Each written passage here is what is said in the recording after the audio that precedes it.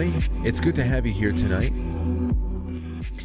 It's 6:54 p.m. on the 24th of January 2023, and tonight I am going to be doing a little bit of a short show with you, but I promise it'll be good.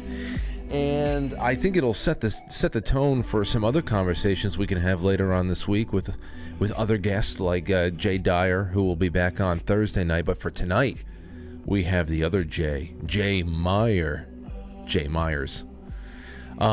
So it's going to be so great to have Jay back on the show tonight because I haven't seen him in a long time.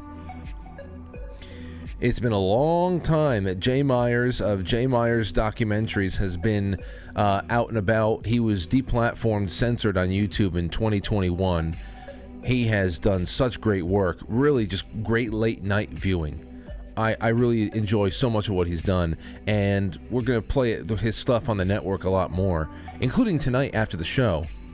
So why is Jay coming back? Well, I had to try to drag him out of retirement, and here he is tonight with, quite frankly, on this late January evening. And what we're going to do is just have a light discussion about Stanley Kubrick's intentions with Eyes Wide Shut and what the movie was really about. And this is all inspired by that day on Twitter last week when some writer from Variety magazine put out a article that described, among other films, Eyes Wide Shut as a mishap by an otherwise prolific writer and director.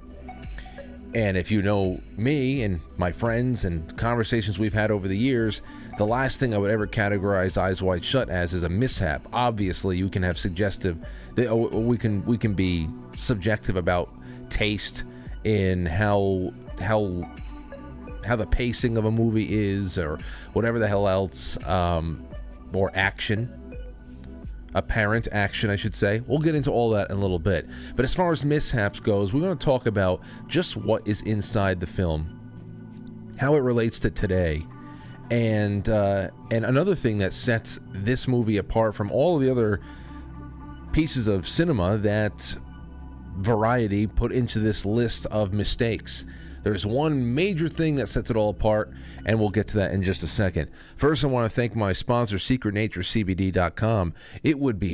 This is one hell of a night to pack some glass and have yourself a fun time with Secret Nature CBD, just relaxing, giving yourself a little bit of a staycation on the back porch, the front porch, or if it's okay to smoke inside, you do your thing. Or a little bit of tincture before you go to bed, or anything else. Like I said, Secret Nature CBD, so high in CBD, so low in THC, that you don't have to worry about dragging your ass around the house or anywhere else.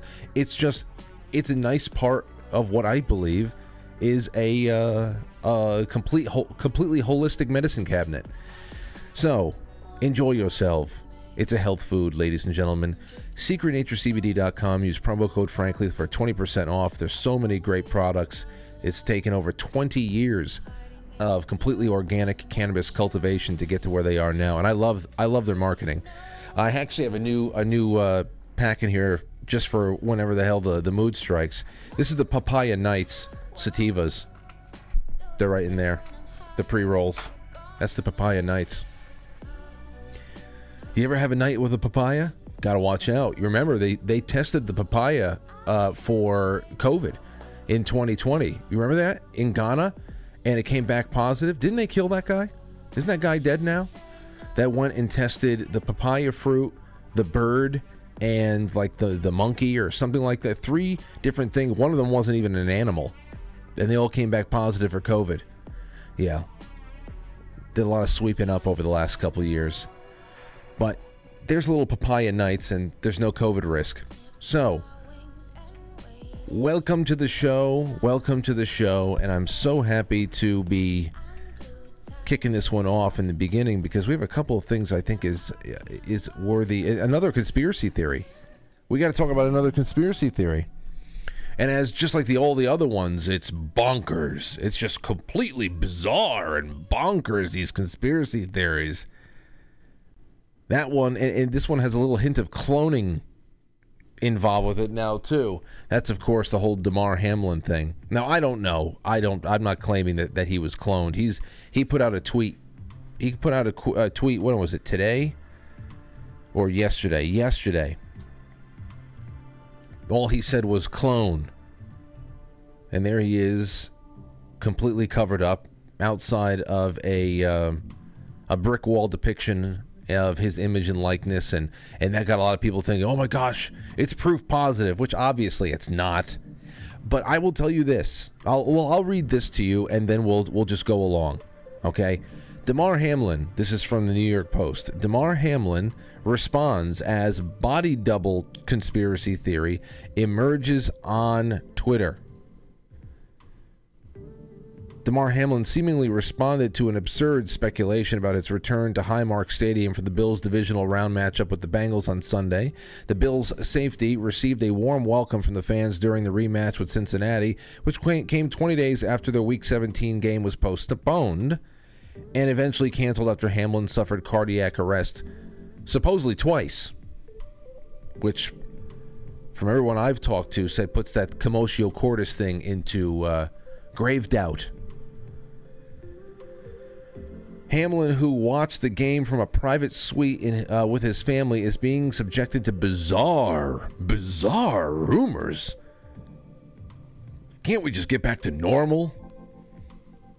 That it wasn't actually him at the game, although the Bills and CBS broadcast showed him at the stadium.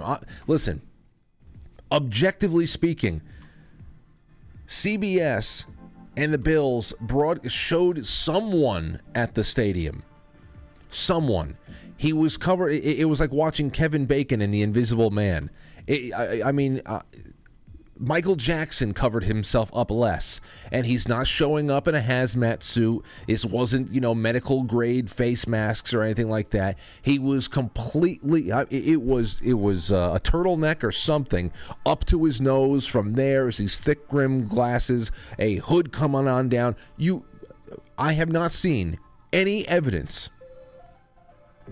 to confirm that it actually was him. It's just the only evidence we have is everybody saying it's him. And he's there completely. I mean, I don't even know. Here, I'll show you some stuff. Hamlin, who watched the game from a private suite on Monday, the 24-year-old Hamlin took to Twitter to share a photo of himself standing alongside a mural of him in Bill's uniform with his hands in a heart-shaped gesture. He wrote in a tweet, adding a ninja emoji.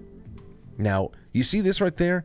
That right there, holding up his hands through a veil of heavily falling snow, and then behind the plate glass of the executive box that he was watching the game in.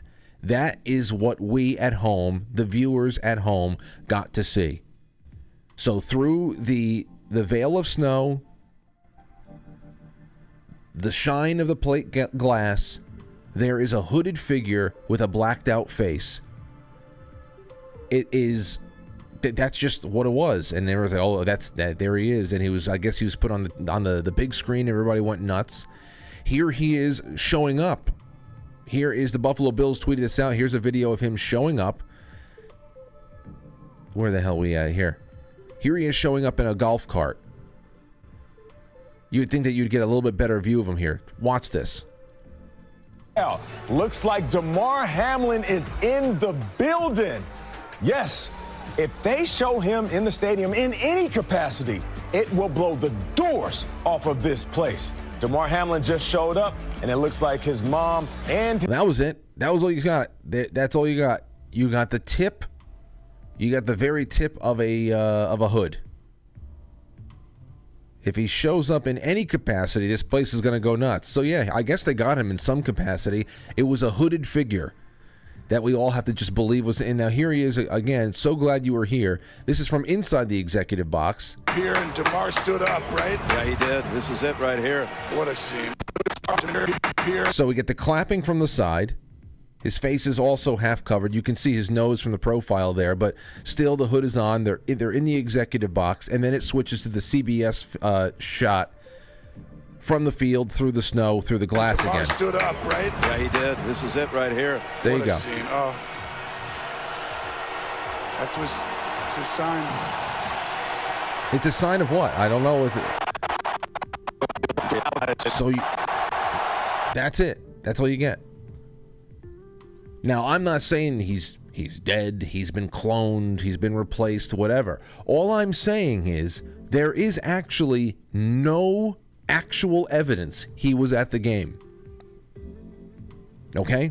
If you had to bring this to court from what we have seen, there is room for reasonable doubt, and you wouldn't be able to convict. That's all I'm saying. Okay, so moving on from there, Bill Gates is at it again. We were just talking about this last night about whether or not who won the COVID argument, one argument or another. I got to be careful because we're still doing nightly activity over here on YouTube, so I just gotta do my thing, and afterwards, if it's too spicy, I'll delete it. Remember, the full archive of this show can always be found on Rumble and or BitChute and SoundCloud. All of the audio podcasts going back to 2015 and before 2015, you don't have access to those. That's all. But last night we were talking because we had Scott Adams take center stage of the show, and he said, "Oh well, the people who were not for the shots and the mandates, whatever, you seem to have won." You know what the conversation went from there. It wasn't a contest. And of course, we got to that whole idea of the Scooby-Doo moment. Are we ever going to have that moment, that vindication, that global vindication where suddenly when the killer is unmasked and they say, "You, damn it, it's a big admission," and we get to ride off into the sunset like heroes? Not going to happen. I said, because the next thing is going to be ready to go. There's not going to be any time. There's never going to be any time for "I told you so." I mean, we can now definitively say "I told you so" about Russia. There were some people that will still believe it. There are other people that will say, "Oh, move on already." Just like the JFK assassination. "Oh, move on. That was 50 years ago." They know how to make you spin your wheels in mud for 50 years, and then they say, "Would you let it go?" So what I'm getting to is, what's the next thing? Well, that big fucking dork, that homicidal dork, Bill Gates, warns Australia to prepare for the next pandemic, which could be man-made. What would that be different from what we? That would be different from what we just experienced, and far more brutal than COVID. We know they have been promising us that the big one. That is a trademark, the big one, TM. The big one was coming ever since mid to late 2020. They've been promising us that one, whatever the big one is. Bill Gates warned Australia to prepare for pandemic. Tech billionaire said next one could be man-made, which is gaslighting in itself. Mr. Gates told the Lowy Institute think tank in Sydney on Monday that political leaders needed to set aside their differences and work together to prepare for the next virus, because this is just what it is now. Look at that rotten, pale-faced freak. Look at that rotten. Look at that. He looks like a clam that's been taken out of his shell and slowly rotting, just like his oyster friend from Davos. He called for greater global cooperation during the COVID-19 pandemic as an example of how countries could improve on their response if they just work together and get rid of all those meddling civilians that want to keep their individual rights. That's what it's all about. Let's just put our differences aside after the past 3 years of us completely abusing you and dehumanizing you. Compare the economic cost of being prepared for the next one to the cost of this one. Over 10 trillion economic loss, he said. Wow, that must have been a real... We did that. You know, there are people out there that said, we did that. That was us. $10 trillion we took off the ledger. And most of that went into companies and went into places and assets that they control. The trillions that we printed just in public, that they created the impetus to print right in front of us and dole out just in front of us in plain day. They just made the reasoning, and everyone's like, okay, you said, you'll send us $600 though? You can print $8 trillion, but you're going to send us $600 a month, right? That'll help me get by. We're completely beaten. They beat us like dogs. Some of these things that stand out are that Australia and about 7 other countries did population scale diagnostics early on and had quarantine policies. That meant that you kept the level of infection low that first year when there were no vaccines. So he's out there laying the groundwork. He's been there from the start of everything. And then, of course, we have The View. Whoopi Goldberg is trying to do that thing again, thinking. She's trying to think again. It's very interesting. Very interesting. Like I don't even know what it is. But listen to this. She's trying to get Joe Biden out of a jam by making things up on the air. And every poor, unfortunate woman that tunes into this every morning and actually thinks it's a legitimate broadcast, they're the ones that really get harmed. Listen to this. Just the first couple of seconds. Presidents and vice presidents can declassify these. No. Not with their brains. There is something that you go through. Yeah, you write it out before it's declassified. But this order it was expanded right after that George Bush put it into place, because George Bush made it so presidents could declassify. Obama stretched it to make it vice presidents. No. Well, I mean, just simply no. But just go back. I wish you would just go back to talk about the Holocaust. If she can just go back to talking about the Holocaust, everything will be semi-normal, whatever normal is now. So I wish people would just say this. I mean, they can't say it because it's too easy to verify. I mean, I'm saying you would think that this would be out there. She says, I wish people would say this. Listen.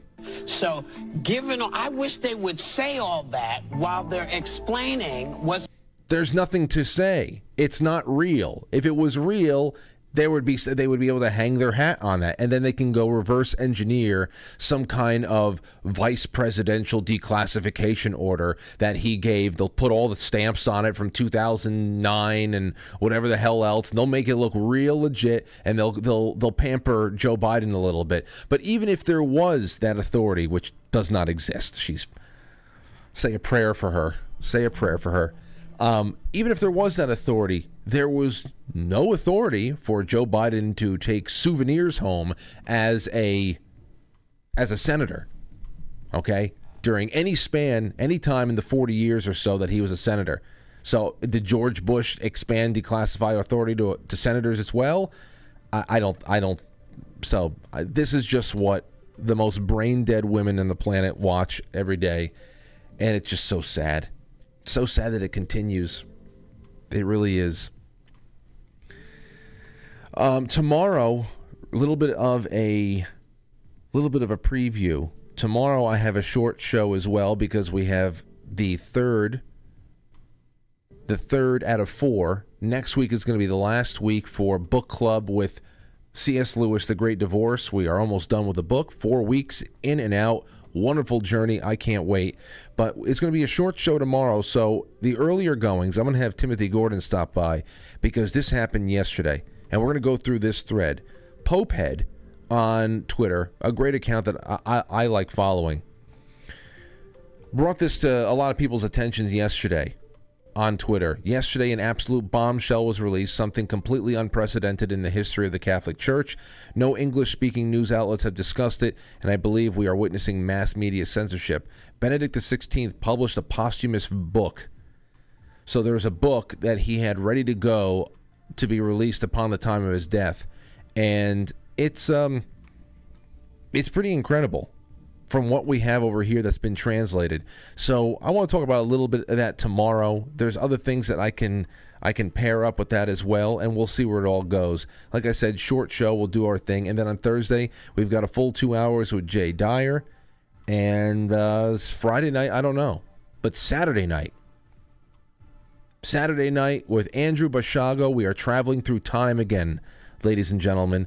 I'm sure that tomorrow night, the Wednesday night after the show, we will have the first broadcast with Andrew Bashago playing for Rabbit Hole Wednesday. We will play it again in the lead up to the weekend, so you guys are all caught up. If you forgot what happened or if you hadn't seen it before, that'll be wonderful. That'll be wonderful. Yes, it will. All right, let's get this show started. We got Jay Myers coming on with us in about 10 minutes, so I want to set the stage properly. Be right back.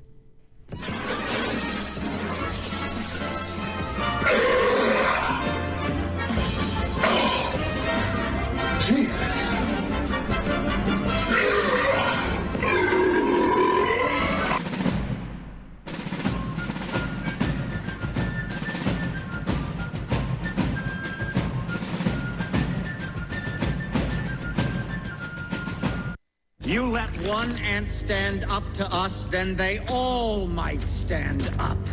Those puny little ants outnumber us 100 to 1. And if they ever figure that out, there goes our way of life. It's not about food.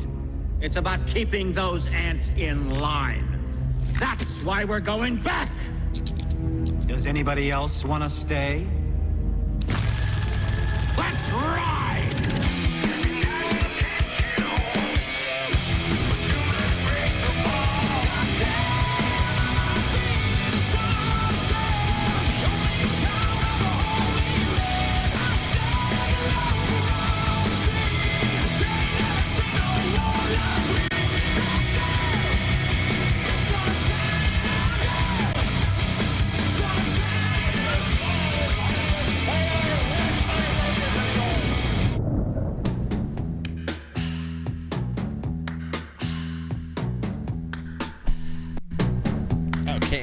It's the time of the season. Welcome to the show, everybody. Love runs high. This is, quite frankly, the pre-show is over. We're about to get kicked off now in grand fashion, and I'm happy to have you here with me. We'll be joined by Jay Myers of Jay Myers Documentaries in just a few minutes. Just real quick about last night's. I saw that when I got home, obviously Tim Pool and Steven Crowder were at it, and I think at the peak there was close to 200,000 people watching. A lot of drama. Most of those people probably supporting Crowder because he's got an audience like 4 times larger than Tim.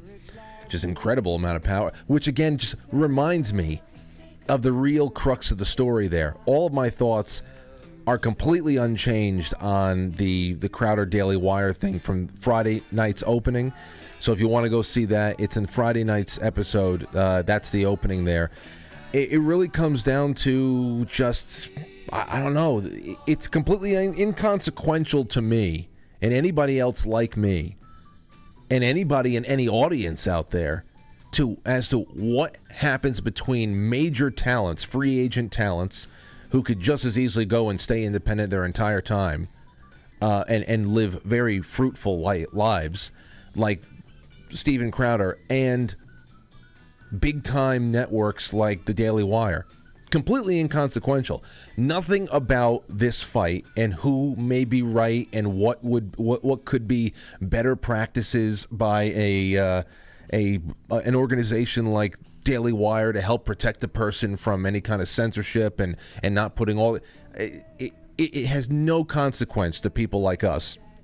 It doesn't help the little person because the Daily Wire is the only way that people are going to get seen, is even the best way for people to get seen. So it's really just like watching majorly rich people fight with each other for no reason, because the ultimate factor was risk mitigation of what happens when you are a company like Daily Wire that still has to be able to launch people through third-party programs that have their own vague policies that they have no risk, they have no sway over. So who knows? Maybe they work things out, maybe they don't. Either way, the Daily Wire is going to be fine, Steven Crowder is going to be fine, and the rest of us are just going to have to keep fighting for our dinner like we usually do. We all still have to play by the same rules at Twitter, at YouTube, anywhere. I've actually been censored more on on Truth Social than I have on Twitter. We want to go and take that to the bank. So, anyway, like I said, this will be in the distant past before you know it. And who would have won? Everybody.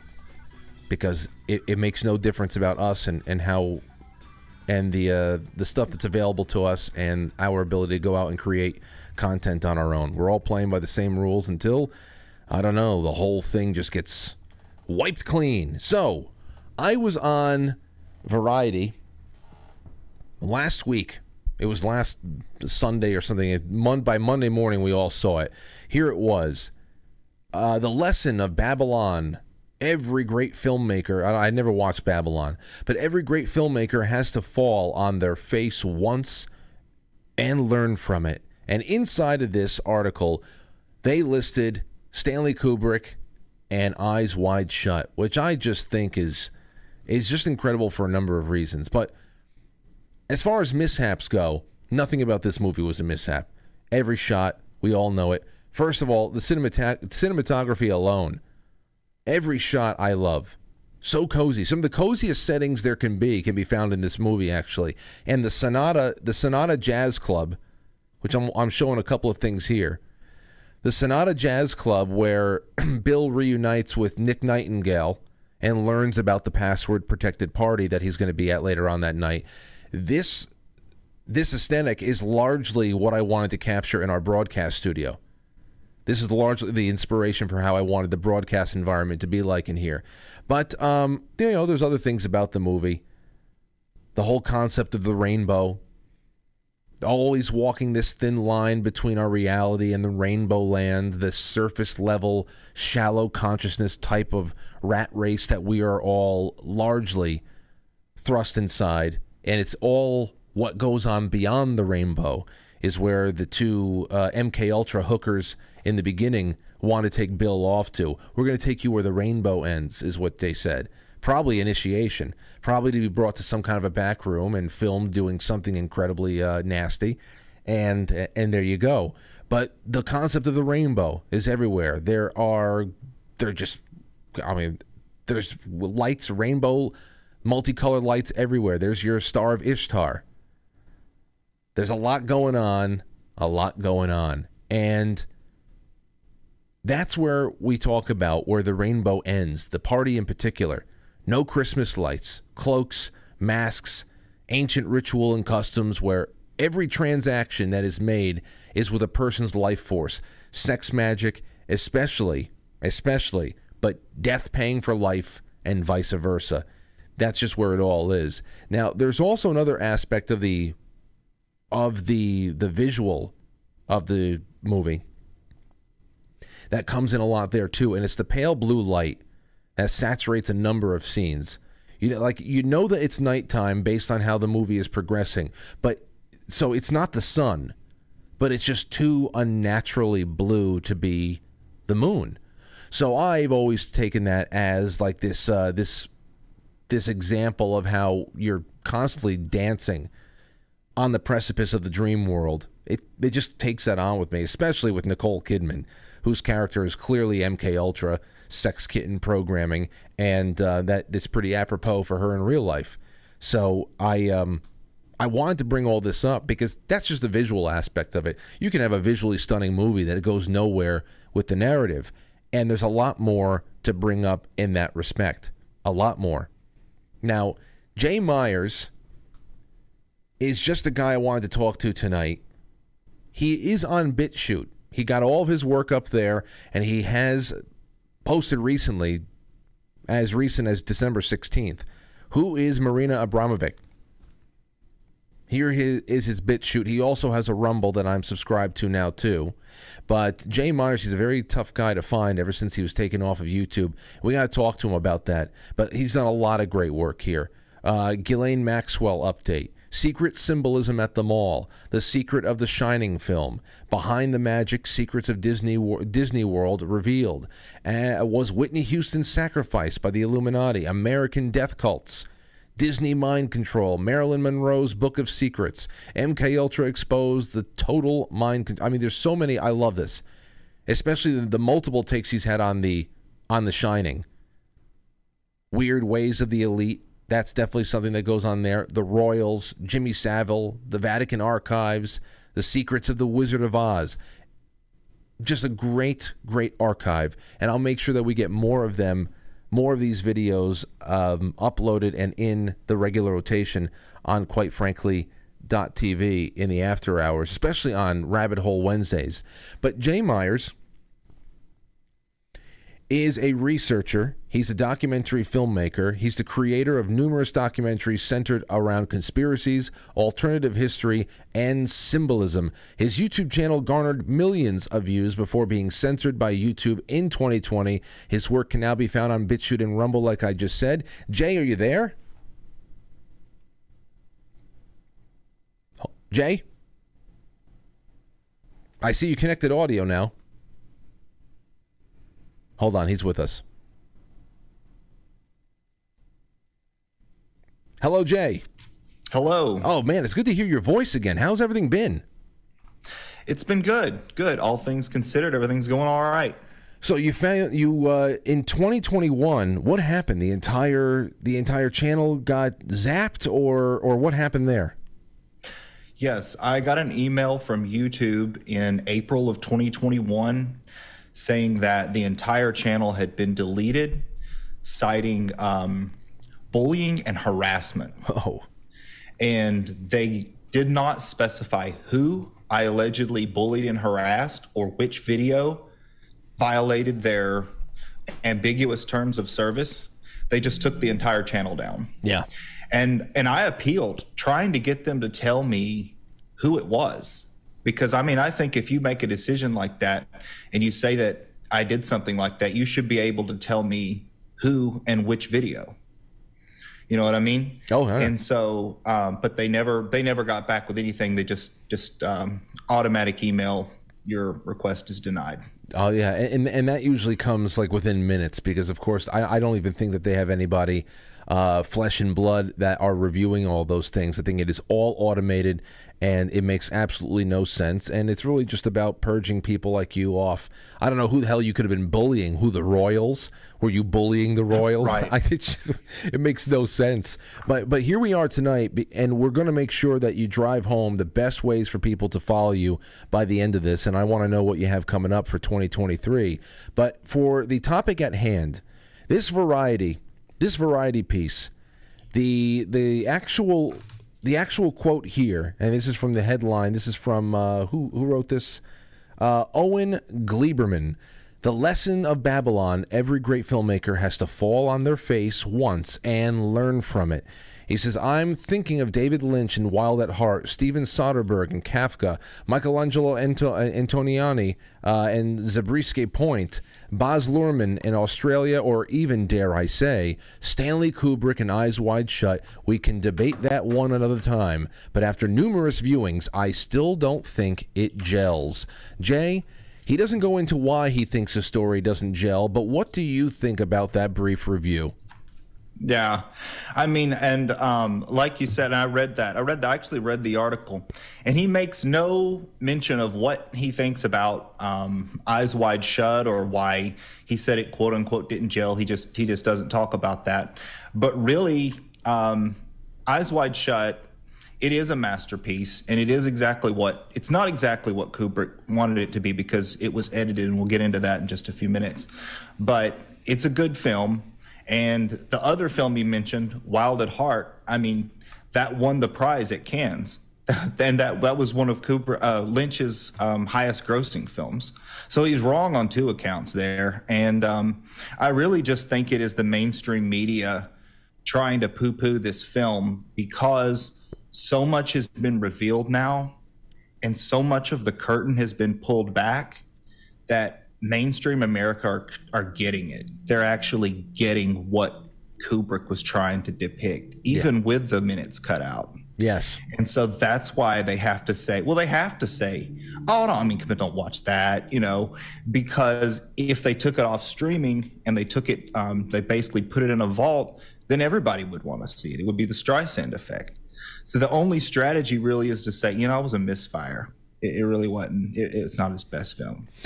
Yeah. The thing that gets me with this, and I'm sure we're going to expand on it big time, but when it comes to Misfire, there's a few things that set this aside, especially that ridiculous comment. I mean, it's part of the headline that that directors need to fall on their face and learn from it. Well, number one, yes, when it comes to personal taste, there's no need to even argue. If it's just not something that you're into, a subject you like, or apparent lack of action, that's something else. And I say apparent lack of action, Jay, because as you know, the main theme of this film is that about how there's a whole other world that exists occupying the same space as us that we do not see. And once you start watching the film from that standpoint, the action is actually everywhere, no matter how subtle it is. But what sets the film apart other than that is that there is nothing about this film that was a teachable moment for Kubrick. This very well could have been the thing that actually got him killed, some people believe. Absolutely. A lot of people believe it could have been the movie that got him killed, particularly the 24 minutes that was cut out. I want to touch, that was interesting that you said how he shows a whole other world that's behind the scenes, so to speak, that we don't get to see. That's interesting because in a way he's showing us the true strata of society and how there is a level beyond what we think is the top. Because if you take Bill Hartford, the character that's played by Tom Cruise, he's an affluent doctor. He works for the wealthy. That apartment that they have must cost $1 million. And he would be somebody that would probably gone to medical school. He thinks that he's at the top of the social strata with his wealth and his connections and things like that. And then he encounters another level above him, one that he does not have access to, and in fact can't access without going through a certain initiatory process. And really that is sort of one of the many themes in this movie, is this hidden world beyond what we think of as the top. Yeah, and yeah, go ahead. And absolutely, it could have been the film that got Kubrick killed. And we'll go into a little bit more why that is, but basically just depicting the world of sex trafficking. You know, we see the man that at the costume shop that's pimping out his daughter, and there are those Japanese businessmen there, and he goes in and acts like he's busted them and he's all upset and everything, and then they work out an arrangement. And that's very similar to what we see with Epstein and his island, and how the blackmailing of, in his case, much more powerful, rich and prominent people. I'm glad that you brought that up, because there is this level of obviously perversion is a part of it, but there's so much more there. There's an overdeveloped sense of sexuality in everything. Everybody seems to be chasing that pink elephant of satisfaction that they cannot get. And it leads everybody to a lot of different places. The prostitute that Bill goes and visits, but nothing actually ever happens. Then he learns that she's actually terminally ill, and then, as you said, at the costume shop, what turned out to be, you say here is a man transacting with his daughter, but before that, if you look at how the daughter is so almost like programmed herself. There's something going on here that the youth has been infected, and they're seeking out all these very unhealthy situations to be in. And as you said in the past, what gels for me? What gels for me is being able to see a movie like this and that social strata that you project, something that goes well beyond the wealthiest of the wealthy in New York City or something like that, who's living in these $1 million penthouse apartments, but the Vatican, the royal family, Jimmy Savile, Epstein, the Franklin scandal making its way all the way up to the White House, Bohemian Grove, not to mention every halftime show, every tunnel opening ceremony, every strangely profane art gala in New York City. And it isn't the whole point, it isn't the whole point, Jay, of Eyes Wide Shut as a title. That's what it is, that this is happening all around us, but we're largely unable to see it. And when we do see something those very rare times that we do see something as a society, we are unable to connect the dots. Right. Yeah, that's absolutely correct. And what I think what Kubrick was trying to do there was lift back the curtain and show us this hidden world that, as you say, exists around us every day. We encounter it. We have little touches of it. You know, like you said, things at the Super Bowl halftime and things you may see at an art gala, things like that, art gallery, things that, you know, the elite, we see them participating in. But that is sort of like looking through the keyhole into this forbidden world that exists above the strata of what we think of as the top, the wealthy, the politicians. I mean, just look at how in the movie one of the models is killed because she gives herself for Tom Cruise, and then we see that they said it was a drug overdose. Yeah. And how many times does that happen in real life with celebrities? It's a suspicious drug overdose, you know, or all of a sudden they're found in a strange suicide, you know, like Anthony Bourdain or something like that. And yet we a lot of people look at these people as someone that have reached the pinnacle of their career. They're celebrated, they're invited to all the top parties and everything like that. But there is a level above them that can have them killed if they speak out. You brought up the girl at the party who pretty much gave herself up for Bill because, as we all know, Bill was the one that saved her life in the opening when she was having a drug overdose at Ziegler's party. Right. And for him to be sitting there in that cafe, you know, it's the night after the party. He knows he's being tailed. It's a very, very weird point in the film where he knows he's being tailed by some of the people at the party who know him. He doesn't know who they are because he's the only one that had to take off the mask. And he's sitting now in a coffee house with a paper that he picked up. And in the middle of it, it talks about a dead beauty queen, of course, being that girl at the party. The thing that gets me is here he is in a very unique situation, reading this newspaper, and it is maybe a 4-inch blurb inside of a paper that hundreds of thousands of people inside of that city, you have to imagine, have read and just went right by it and said, oh, what a tragedy. And it makes you think about all of those, oh, what a tragedies, was really the linchpin of something so much bigger. Mm-hmm. Yeah, that's exactly, I think, what Kubrick was trying to show us. And how often does that happen? Like you said, that people just say, oh, you know, what a terrible tragedy, when really they probably stepped out of line in some way and it was made to look. And sometimes it happens for monetary reasons. Sometimes they're just worth more dead, and that's the sad fact about it. But another interesting thing about that newspaper that you brought up, the other articles on the page are real articles from magazines about, I think they were both about murders, but those were actual articles that actually took place. And that blending of fiction and reality is something that we see throughout the film, because they filmed it at a real Rothschild mansion, the sex scenes, the party scenes. Tom Cruise and Nicole Kidman were husband and wife at the time of the filming.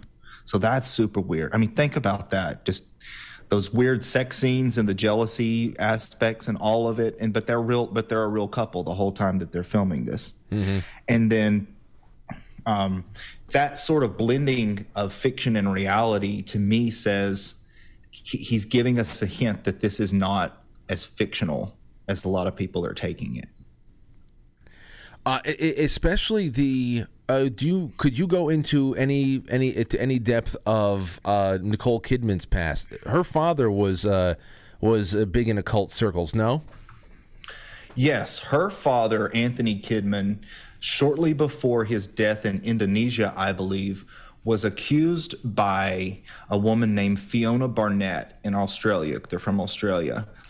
He was accused of raping her, I believe, as a child or something like that. And if you look into into where Nicole Kidman comes from. It certainly seems like they're from sort of a really dark, sort of strange, wealthy family there in Australia. They own quite a bit of property in Australia. And it is also reported that she told Kubrick that Kubrick told her, she said, that the world is run by pedophiles. She said, when she was promoting one of the HBO shows, he studied secret societies his whole life. He was fascinated by them. And he said the elite, the top secret societies, they are full of men with a certain predilection. They are tied together, sort of bonded by pedophilia. They all know each other's dark secrets, and there's no way out for any of them. It's a lifetime bond.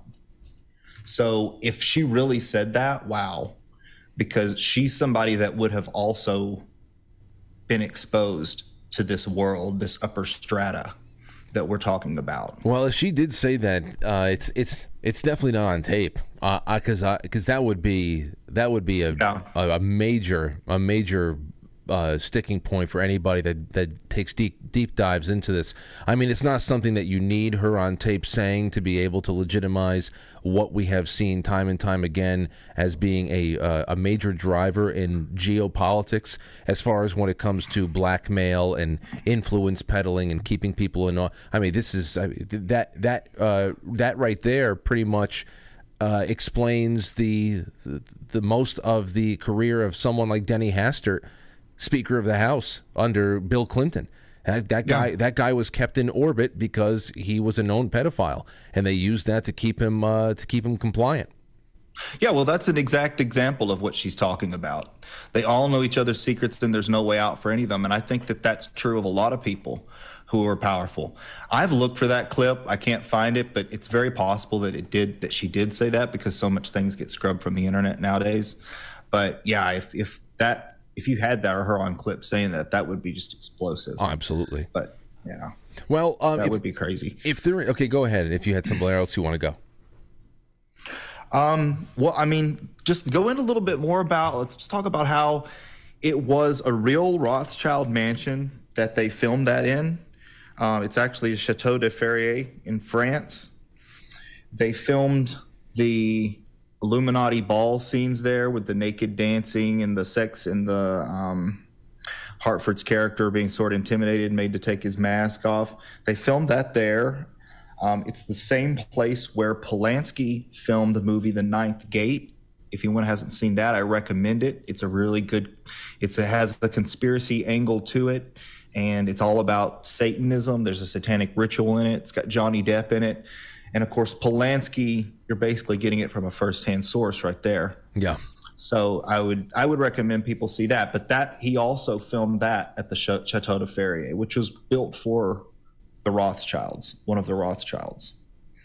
And in 1972, the Rothschilds hosted at that very same mansion a very creepy party.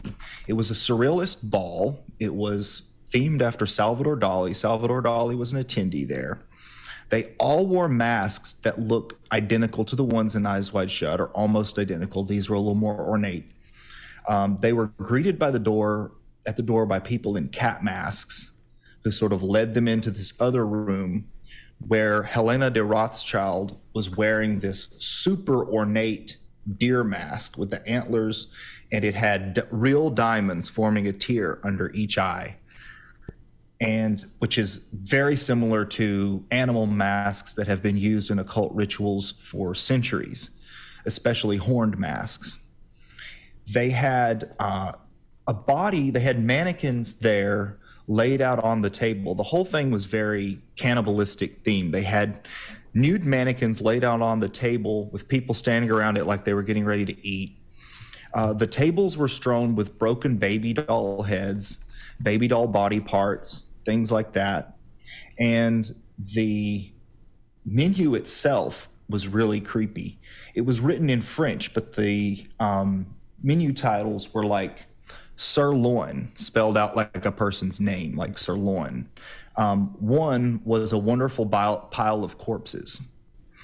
things like that. Oh, we know that I had it right here. This I forgot about. Yeah, The Invitation. Yeah, it was written in reverse, so you have to read it with a mirror. That's it. Yeah, incredible. I'm going through the pictures over here as you're talking. Do you have the picture there? Oh, a bunch of them. Yeah. Yeah, it was written in reverse. You had to hold it up to a mirror, which is like Aleister Crowley's edict to do everything backwards. Now, if there's anything about this film, Jay, and we've talked about this, I think, once before, but you've come on to do so many different topics. If there's anything that is unsatisfying to me after all these years, it's the fact that we know that there's 24 minutes of this that's going to be missing, and we probably will never see any portion of it ever again. What can you talk about what is supposedly the missing pieces that could add a little bit more clarity to what the overall narrative and plot of the story is? Yeah, so this is really interesting. When Kubrick showed his cut, it actually wasn't a final cut yet, but it had taken so long. This movie had been in preparation for so long. He showed, this is what he had to show to a screening of it to Warner Brothers executives. And he showed it to Warner Brothers executives. Apparently, Kubrick was chain smoking out in the lobby. He hadn't been doing that for years. He was very sort of pale and stoic. They called him in, and the person that was with him, this is coming from a third-hand source, but the person that was with him said he heard screaming, he heard arguing, and Kubrick just came out and kind of didn't say anything. After that, that was the last time they saw Kubrick. He was dead. And that's really interesting because it kind of brings us back to what the critics said at the beginning, that it didn't quite gel. That's actually not an unusual criticism among especially film critics. There's the film kind of, it seems like Hartford's story arc doesn't kind of go anywhere. There's a little bit of continuity issues, stuff that Kubrick would have panned out in the final edit of the film. And it looks like more of a hatchet job than an editing job was done on that movie. There seems to be a lot of it that was taken out. But this movie, Kubrick said he felt like it was his best film. So there certainly wasn't a mistake. It certainly wasn't a misfire. This movie holds the record. Eyes Wide Shut holds the record for the longest continuous movie shoot. Over 400 days they shot this. Kubrick would take he was notorious for taking so many shots. I mean, just something as simple as Tom Cruise walking down a flight of steps, they may do 100 shots of that. And part of that was actually a little bit of psychological manipulation on Kubrick's part of his actors, because he tried to get them into a certain state of mind during the shooting. If you look at the Illuminati ball where they're dancing naked, the models rehearsed that for days. They rehearsed that for months, every day, just like a regular dance. They would warm up, they would do that. They were doing that every day because Kubrick wanted things to be perfect. He was a notorious perfectionist. So when people say, oh, this was an accident or something like that, I guarantee you it wasn't, because he was meticulous about what was on his movie and what was on the finished product. But because it took so long, and you've got Tom Cruise and Nicole Kidman, two of the biggest stars working right at that time, you've tied them up for 400 days. They had to do something with this movie. They couldn't can it. And so they cut 24 minutes from that movie. Now, what they cut, we don't know. Unless you've seen it, you don't know. There's speculation, though, as to what might have been in the 24 minutes. Some say it was the unmasking of the people that were at the party, who may have resembled real-life people.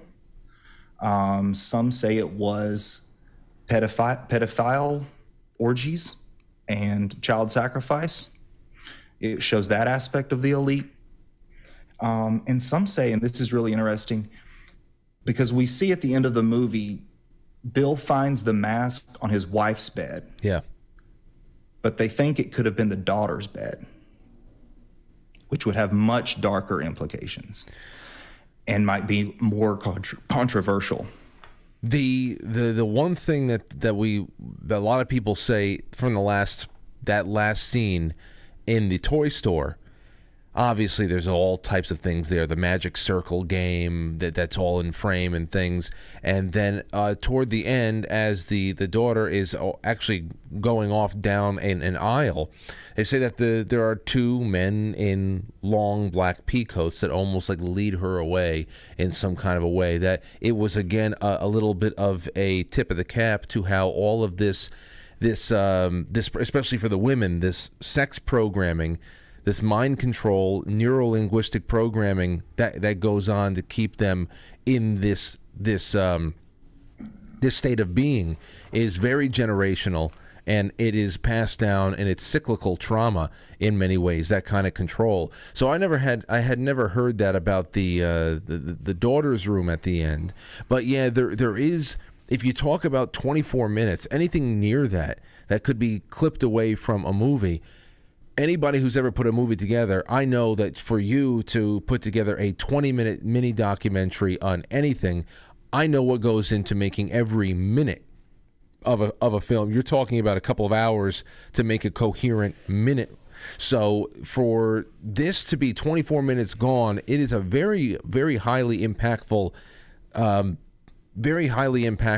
cut from a movie. It could have been a completely different movie. It could have changed the movie entirely. Totally. So that's why this is the whole understanding when you bring that you have to bring in with you when you watch this film, and understanding where you're coming from and what it could have been, and then it just makes the speculation that much. The slight incoherence in the narrative is totally understandable from that perspective. I think it would have been a lot more coherent had Kubrick been allowed to actually edit it the way he wanted. I think it's possible that the wife was actually part of this cult before, and so she kind of already knew, but her husband had not been initiated into this, so he wasn't aware, and that would make sense with the intergenerational cyclical aspect of it all. And if Nicole Kidman, it will show she's from this sort of elite, if you will, satanic family in Australia, that would make a lot of sense as to why he cast her in the role as well. Because she seems like, just this actress, but actually, if you look into her family has this dark connections, and she probably has been exposed to a lot more than what she lets on. So that would be really interesting. And I do believe if you go back and watch that last scene, go back and watch as the little girl sort of walks down the aisle, both parents kind of pat her on the back and on the head as if kind of to say goodbye a little bit. And then she walks around the corner following these two older men. And then as they exit the shop, they don't have the daughter with her, and they don't seem concerned about it. And then they just or at least they don't say they are. Yeah. Right. And then the abrupt ending right there. It just ends. Yeah. It just ends. And which I guess abrupt endings usually just mean the beat goes on, and probably no significant changes were made to that world. It just continues on. Now, you had sent me over a short clip from your documentary on this. I wanted to touch on one more thing about the store, though. Okay, please go ahead. When you're in this toy store, as they turn the corner and the daughter goes off down the aisle towards the men, the stuffed cats that are there is the same stuffed cat that was on the bed of the prostitute earlier in the film. It's like a tiger. So that's definitely not an accident either. The same stuffed animal also on the bed of the prostitute. I'm seeing it. And the prostitute in the room, if you notice, the wall is covered with masks, like African tribal masks and stuff like that, which masks, of course, play a theme in the movie. Not only do they put on masks when they go to these balls, but these people are wearing, if you will, metaphorical masks as they deal with different sections of society. Well, that's the whole thing, right? The whole thing is a metaphor. As I said, there's metaphorical masks.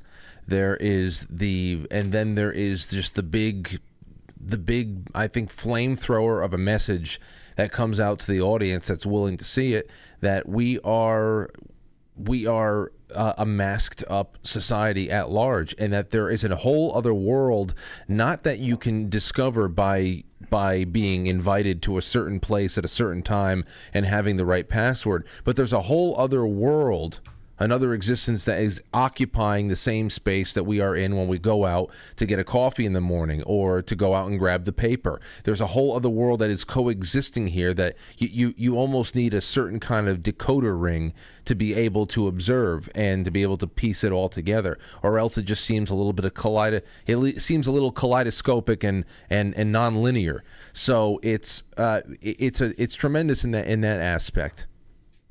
Yeah, I think Kubrick's kind of trying to give us the decoder ring, or like the glasses in the movie They Live, that kind of show you what the under element of society, the part of society that it's in our face, but we don't see it. You know what I mean? And that goes back to symbolism, right? I mean, that's what symbolism is all about. Symbolism is a language that unless you understand it, you don't know what they're talking about. You don't know what they're showing you. Just like when people watch, like you said earlier, the Super Bowl halftime show, or, some of these other, Olympics shows, they think it's just a performance because they're the uninitiated. They're the profane. They haven't learned about the secret societies and the symbolisms that they use. And so they feel like it's perfectly fine to show it in the open daylight, because unless you're in the know, then you're not going to know. Eyes wide shut. Yes, absolutely. And I think that it makes it a lot more relevant to the current year now, too. And what I see more and more as a coming out party across the board, obviously, the year 2030, Jay, is a very important year to those who literally, and they tell us in very literal ways, meticulous ways, how they are going to transform the entire globe. And when you think about where we are right now in 2023, with a mere 7 years until this finish line that they have been working toward for decades now, we're left in a real crazy place, a phase, I should say, of acceleration. I mean, Davos is essentially the mansion party without the masks. Here in the U.S., we now have at least 4 states that allow after-school Satan Club activity, which is just a little bit more of an unmasked version of the standardized American education as it is. So I think about the accelerationism and the quickening that we are seeing now, where the masks are off in so many different ways around the world. The people who usually were in the boardrooms are now taking on these alter ego public personalities to appeal to some kind of utopian future, which we know cannot be utopian because they don't love us enough to give us utopia. So that's why I think that this movie is actually just as important as it ever was in understanding where we are now and where we're going. I think Eyes Wide Shut is more relevant now than it was when it came out. And I think, as you said, it's more important that people see this now than ever before, because the veil is lifting so much, and so many of the masks have come off of agendas that were conspiracy theories just a few years ago. But if you go back even further than that, they were talking about this kind of stuff. And so the idea that there is this other strata of society that's hidden among us and that we interact with is more important for people to understand that now than ever before, because like you said, the time is close and they're tightening the grip. They're tightening the grip through the food supply, the energy supply, our access to information on the internet. They're tightening control in so many ways.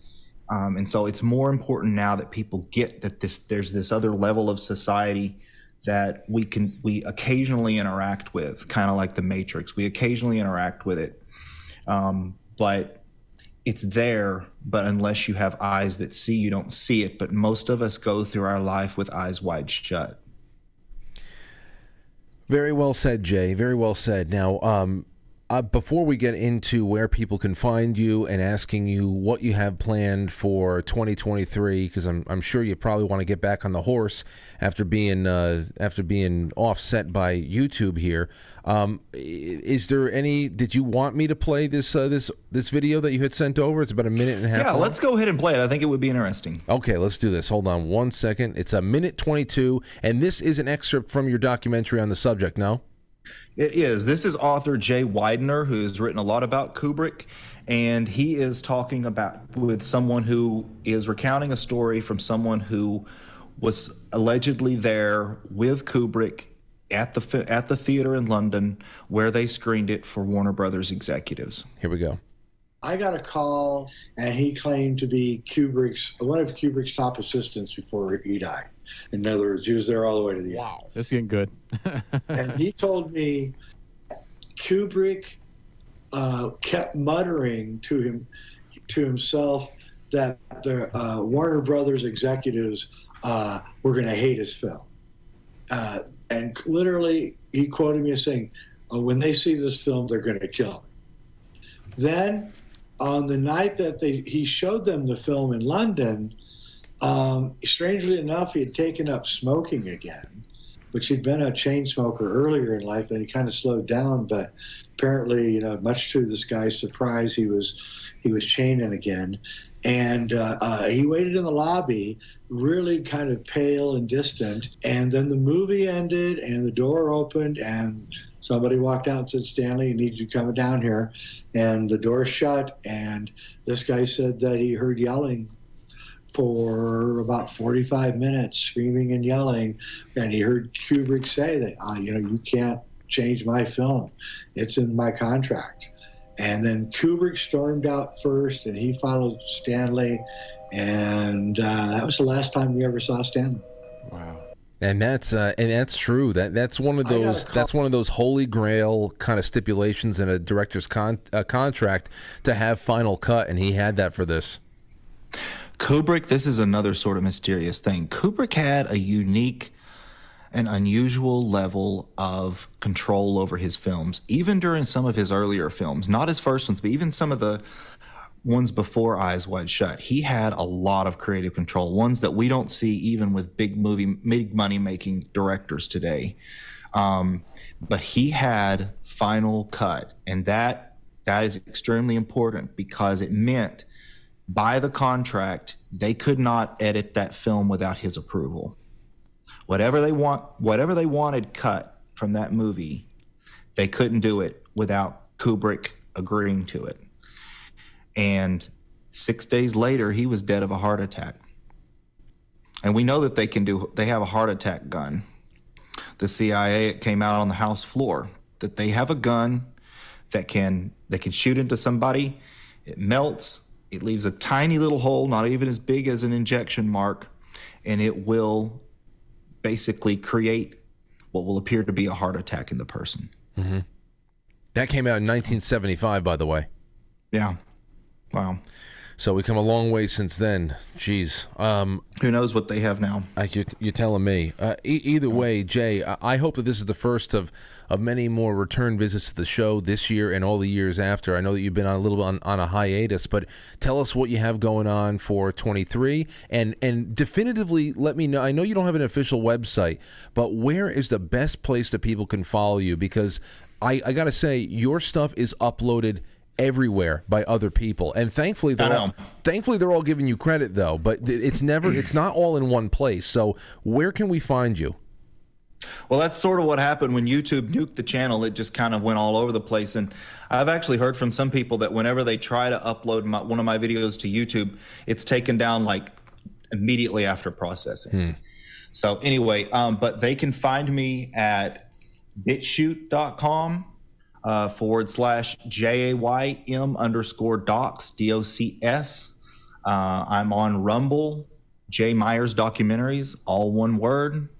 And I have stuff on Patreon that's not on the others. That's Patreon /JAYM_docs, DOCS.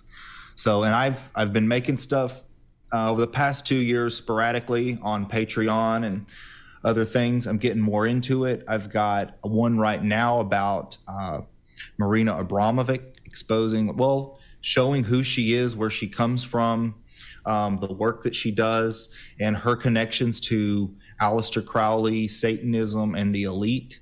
I'm working on another one right now about the great comedian George Carlin, sort of centered around his routine where he said it's a big club and you ain't in it, because he really spoke a mouthful when he said that little comedy bit.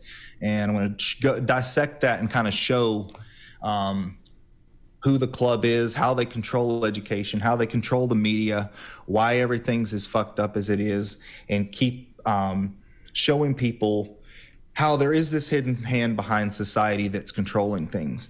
And I think with comedy, you can make a lot of criticisms that you couldn't make otherwise. The jester was the only person that was allowed to criticize the king, and if he couldn't stand the jester, he was a tyrant. So I think that's a lot of what George Carlin was doing. Carlin also died of a heart attack. Yeah, I know. We lost a lot of great ones in the last couple of decades alone. They were getting up there in age, but of course, as you say, the abruptness of it all is something that makes you wonder. Jay, thank you for everything tonight. I had a wonderful time, and I hope that a lot of people start showing up to any one of your accounts and follows you from there on in. I'll be in touch. We got to get you back, and I'll make sure that we get you into the rotation with all of your great work on the network. Absolutely. It was a great time. Thank you so much for having me. All right. Have a good one, man. You too. Take care. There goes JMyers.com. No. He should get something like that. Jay Myers. So here's what we're going to be doing. It's 8:05. I'm going to go on a really quick break.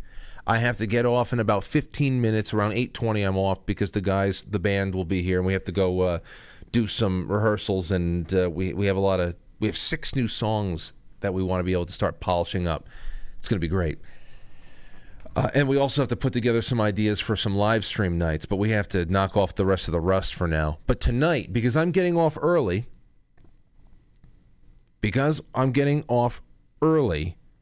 here is what we are going to do after the show.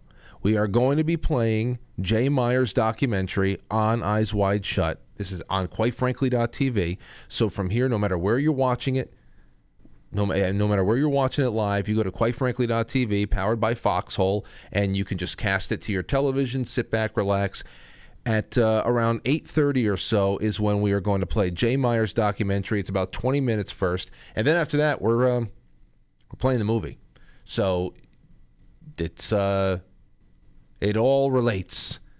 It all relates there, and I'm sure there'll be plenty of people in the chat room pointing things out, having conversations, and I invite you all to be there. So that's going to be what we have going on quitefrankly.tv after this. Let's go on a really quick break. When I am back, we'll go to Super Chats, and we will put a bow on this one. Thanks again to Jay Myers. BRB. Ladies and gentlemen.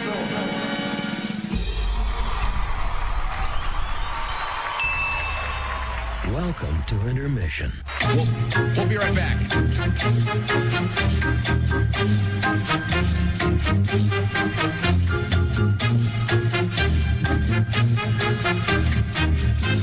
Yeah, intermission.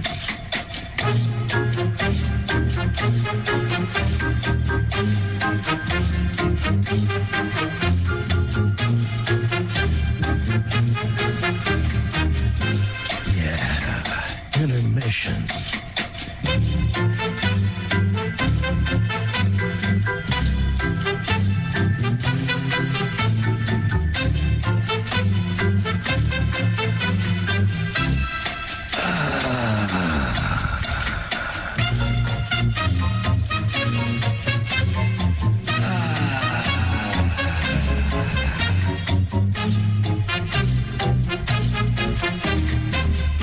Entering, quite frankly. Quite frankly. Quite frankly. Quite frankly. Quite frankly. Quite frankly. Quite frankly. Quite frankly. Quite frankly. Quite frankly.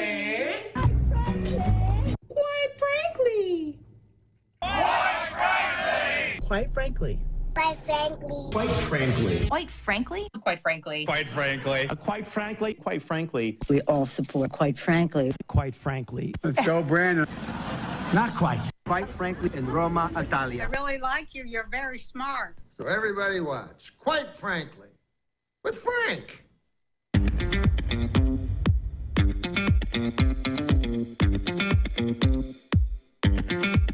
Quite frankly.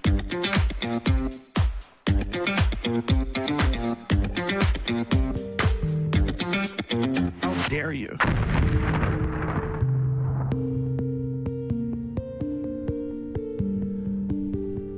All right. There's a little bit of weirdness going on. I think Rumble is down. Now, my broadcast software, my encoder over here, is connected to Rumble, and it says it's broadcasting. But I have lost any kind of visual over the chat room and everything else, and therefore, if anybody left any Rumble rants, I don't know where it is. And I wonder if that's the reason why YouTube has had a little bit more people watching there than usual, because there's a combined audience. I don't know, but Rumble right now for me is all shungad. It's all jacked up. So I'm just going to assume that that's gone. And we'll see what the word is tomorrow. Let's start with Foxhole. Richard Lyles likes it. Thank you, Richard. Sean Joe, thank you. 247 Spin loves the program tonight. Rook Castle says hookers' lives matter. Everybody's lives matter. Especially the hookers. Sean Joe, thank you. Paulie9363, blindfolded and beaten 1968 SRA. SRA, me and my two brothers. Wow, Paulie, if that's true. Did not know that about you. But that's what I feel like is happening to the entire world. Blindfolded and beaten. On Rockfin, we got a tip from Ann Christ. Thank you so much, Ann. Very generous tip. Dooku Dan on, quite frankly, superchat.com. Dooku Dan says, a theory posited was that Kubrick was approached early in his career and after he rescued Spartacus for Kirk Douglas. And he was approached in his career to join the pedo network, which is why he moved away to England. All of Kubrick's movies are anti-establishment. Eyes Wide Shut is his most direct expose. Stowstube says, wonderful independent media. Thank you, Frank. Thank you, Stowstube. Dooku Dan says, regarding Gleiberman article, both Wild at Heart and Eyes Wide Shut have dream imagery, nightmare, sex, mind control, and inversion of male identity ideas, and more importantly, use The Wizard of Oz as templates and directly lift tropes and imagery from that film. Remember, we talked about how Wizard of Oz is actually implemented, how it's used as a template when we were talking to Kathy O'Brien. And this was a little this is a few hours ago, earlier on in the day. Baby Beluga says, hey Frank, I'm early, just letting you know that I'm really excited for your show tonight. See the water squirting out of my spout? No, I don't, thank God. But if you're a baby beluga, it's only natural. All right. So that's what we have going on there. I don't know what's going on with Rumble, but we have a nice group on Theta. We have a nice group watching on D Live as always. Foxhole is kicking on all cylinders, and that's good because after the show, if Rumble could be down all at once, at least we're up on our home URL. Twitch, hanging out, YouTube. Thank you all. All right, it's 8:13. Let's take a call or two. 914-595-6953. We can take one or two calls. 914-595-6953. And what a call to be taken. Jim from Maine. What's going on, Jim Zell? Hey, Frank, how we been, man? How you doing? Doing well. You know, people ask about you and Frank all the time. Said, where have the Zells been? I said, they're just living life. I always love getting calls from you guys, though. Yeah, life happens. You know, my mom had a severe stroke. Oh, man. So we've been trying to take care of business there and take care of my mom. And so, you know, life happens, and, you know, that's the road you live on. So I'm very sorry. We've been very busy, but we're hanging in there. Well, your mother's going to be in my daily and nightly prayers, and I'm very sorry to hear that you've been dealing with that. But she's got two good sons, so. Yeah, I appreciate that. That was a very good interview. Enjoyed that. Regarding the parallels with Eyes Wide Shut. Obviously, yeah. Obviously, you are you're a guy who can appreciate that in a very personal way. What was there anything in particular that stood out to you? Anything that really compelled you to call in and leave some thoughts? Yeah, it's just like, you know, you look at all different areas. You know, what lies just outside the veil of what we see, you know, and what lies underneath, you know, and you look at all different, you know, cases throughout, you know, going back several decades, you know, let's look at the Franklin scandal, right? Started off as a savings and loan scandal. But when you peel it back, you see what really was happening underneath. You had satanic ritual, pedophilia, the abuse of children at Boys Town, and, you know, the trafficking of children to politicians, to businessmen. All that was right underneath that savings and loan scandal to be revealed if you looked. And another thing that was pretty interesting, you know, with Eyes Wide Shut and how that kind of reveals what is just outside our scope. The Ramsey case is a very good example of that. That death of that little girl, if you chose to look, revealed what was in the town itself. The town itself was supposedly this pristine town, this perfect town. But when you looked into it, it was anything but that. And what was really lying underneath the town was institutional pedophilia. It's amazing when you looked into it that you had pedophile rings operating at the time of her death. You had Boy Town, like Franklin scandal-like parties taking place within the town. You had lawyers taking place with this, you know, operating this and being involved with it, doctors, professors. All you had to do was just kind of look deeper into the Ramsey case, and you would see all this stuff happening right in this town. And a little, interesting connection to Eyes Wide Shut and JonBenet Ramsey. There's no paper trail for this particular statement, but it goes as far back as I remember, about 1997, right after the case broke. The police that were on the scene, you know, one of them stated that after the party, there were people there that were kind of whisked out. One of them was an Australian actress, which was believed to be Nicole Kidman. Get out of here. That goes back as far back as I've been involved in this case. There's nothing on paper that you can find out in interview, but I've heard that as far back as 1997. That you got to remember, people, you know, the Fleet White was a jet setter, and people came in from all over for parties. You know, if the Three Men poem that's involved in the JonBenet case, the person who wrote that poem was an elder at St. John's Church, and that person said in the poem, there are far bigger people involved in this than Fleet White. And Fleet White had a lot of money, but there were people way more powerful than him that was involved with these parties and the abuse of children. But yeah, supposedly Nicole Kidman, according to the earliest police on the scene, was at that party. Can't verify that with a concrete paper trail, but that's what I've always heard. You know, it's some scary ass shit. It really is. And to think that when we were really, I think it was last May, was it May or June that you and Frank started really having your attention drawn to what was going out there in Utah? Yep. Well, I don't know if things have become, you know, pretty mum, like mum's the word out there, and everybody's tight-lipped and you're just waiting for something else to break. But knowing what we have covered so far, that covers not only this this trail between Utah and farther up the line in the Midwest, and then of course New York, which there is a location of an absolute horror house that's about 1.5 miles from where I am right now. The fact that it went all over there and then into Ukraine.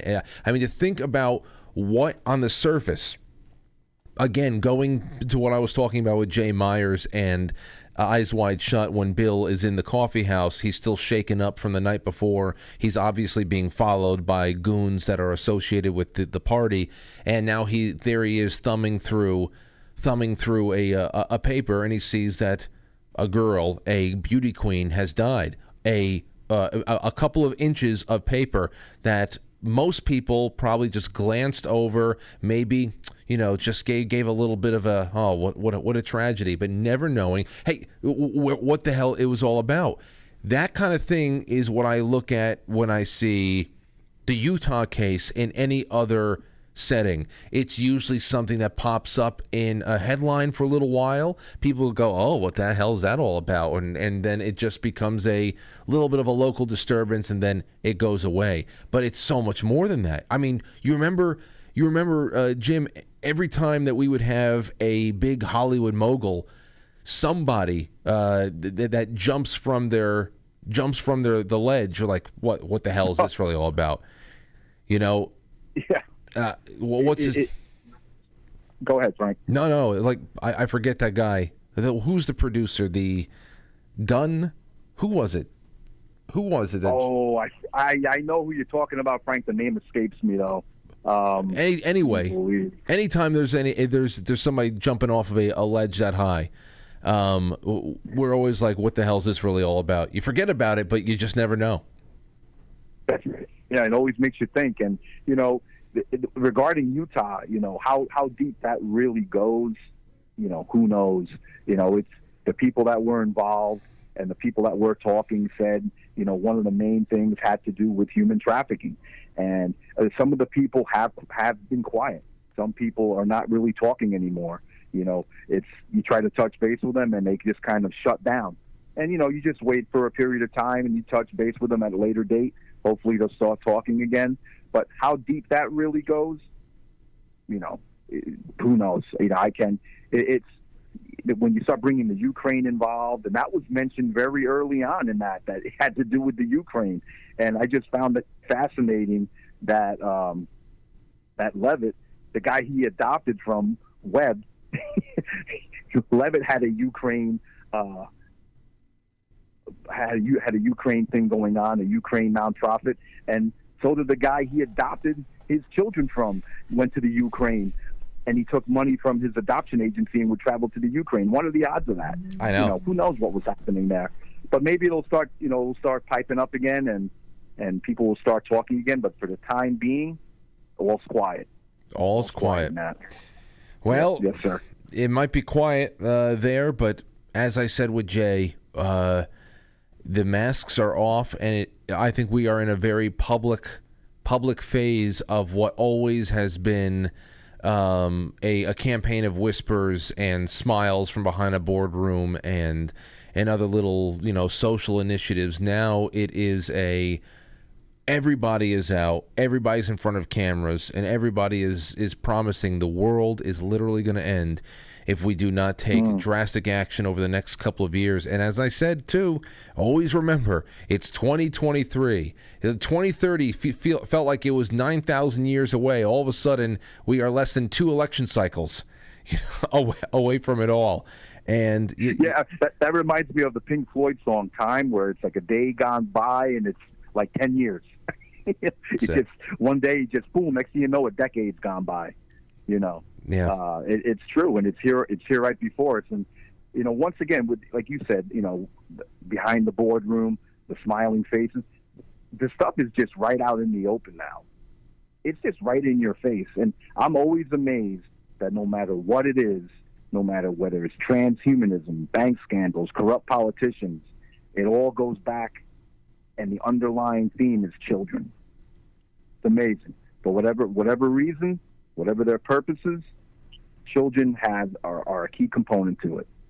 So, We got to figure that one out, Jim. I thank you for the call. I think you're the only call I'm going to take tonight. It's you said it well, and please send my best to not only your brother but to your mother. And I hope I hear from you guys soon. Yeah, thanks for taking the call, Frank, and enjoy your playing with the band tonight. Enjoy All right, it. take care, man. Have a good one. Okay, you too, buddy. Bye. There's Jim Zell. I couldn't have asked for a better way to end this one. A short one, but a sweet one. It is 8:23. Get on over to quitefrankly.tv. Relax. I'm sure there'll be a little bit of some small, I don't know. Abe will have something playing there to warm everybody up. So everybody is in their seats by the time Jay Meyers' documentary begins. And then you have yourself a nice little trip into the unknown. But most of it is known to us now. All right. Thank you. Oh, wait, let me make sure that I did not miss anything. In Super Chat land, because I do not want to do that. Stove sent over a whole sleeve of cookies on quitefrankly.tv. Rise Attire says, shirt looking awesome, bruh. Looks like the capstone got scared by Jay's logo and jumped onto your arm. I know. This is Rise Attire's shirt. At the base of the pyramid, it says "Slave No More." But the eye, the capstone, that's where all the knowledge is. That's where all the knowledge is. You can say, I guess you can say, we don't need the top anymore, but we need to reclaim the knowledge. So, it jumped right onto my forehead. That's actually kind of weird, right? Oh God, why did I wear this tonight? There's going to be like 5 more comments. You think he's controlled opposition? I think he's controlled opposition. It's my own choosing. It's my own dumb decision making. Never thought I would have to be careful about the things I wear. I should have wore a thermal underneath this so nobody saw my arm. It's not Rise Attire. It's me. It's my skin. Thank you, Captain Flint. Thank you, everybody. Go on over and hang out. Have yourself a wonderful evening. On me, on everybody else. Over on Rumble, you guys have been fantastic. I really hope that you guys didn't send too many Rumble rants before, because after Rumble went wonky and I lost track of it all, I lost track of anything that may have been there. So I promise you I'll make it up. If something happened, email me.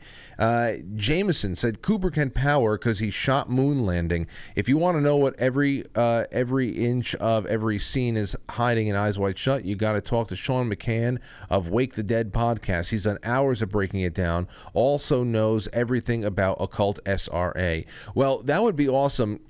To either get a hold of some really exceptional video breakdowns that could go on for hours and we can put into late night programming, because for something like I told you about pop-up video, my VH1 resurrection idea to do that for movies, it would be so much better to have something like that out there, or to do live viewings because there would have to be 5th, 6th, 7th editions of other things that we missed. It'd be impossible to actually get to sweep all the way through, and a lot of things need a lot of context. So, hey, send that on over, Jameson, and thank you so much for the super chat. All right, that's all I got for you tonight. Thank you to everybody who's watching on D Live and on Theta. Well, Theta actually it says that the stream ended for some reason. I don't know what the hell's going on over there. Foxhole, Twitch, Rumble, YouTube, Rockfin. Love you all. It's been real. Tomorrow it'll get realer. I'll catch you on the flip side.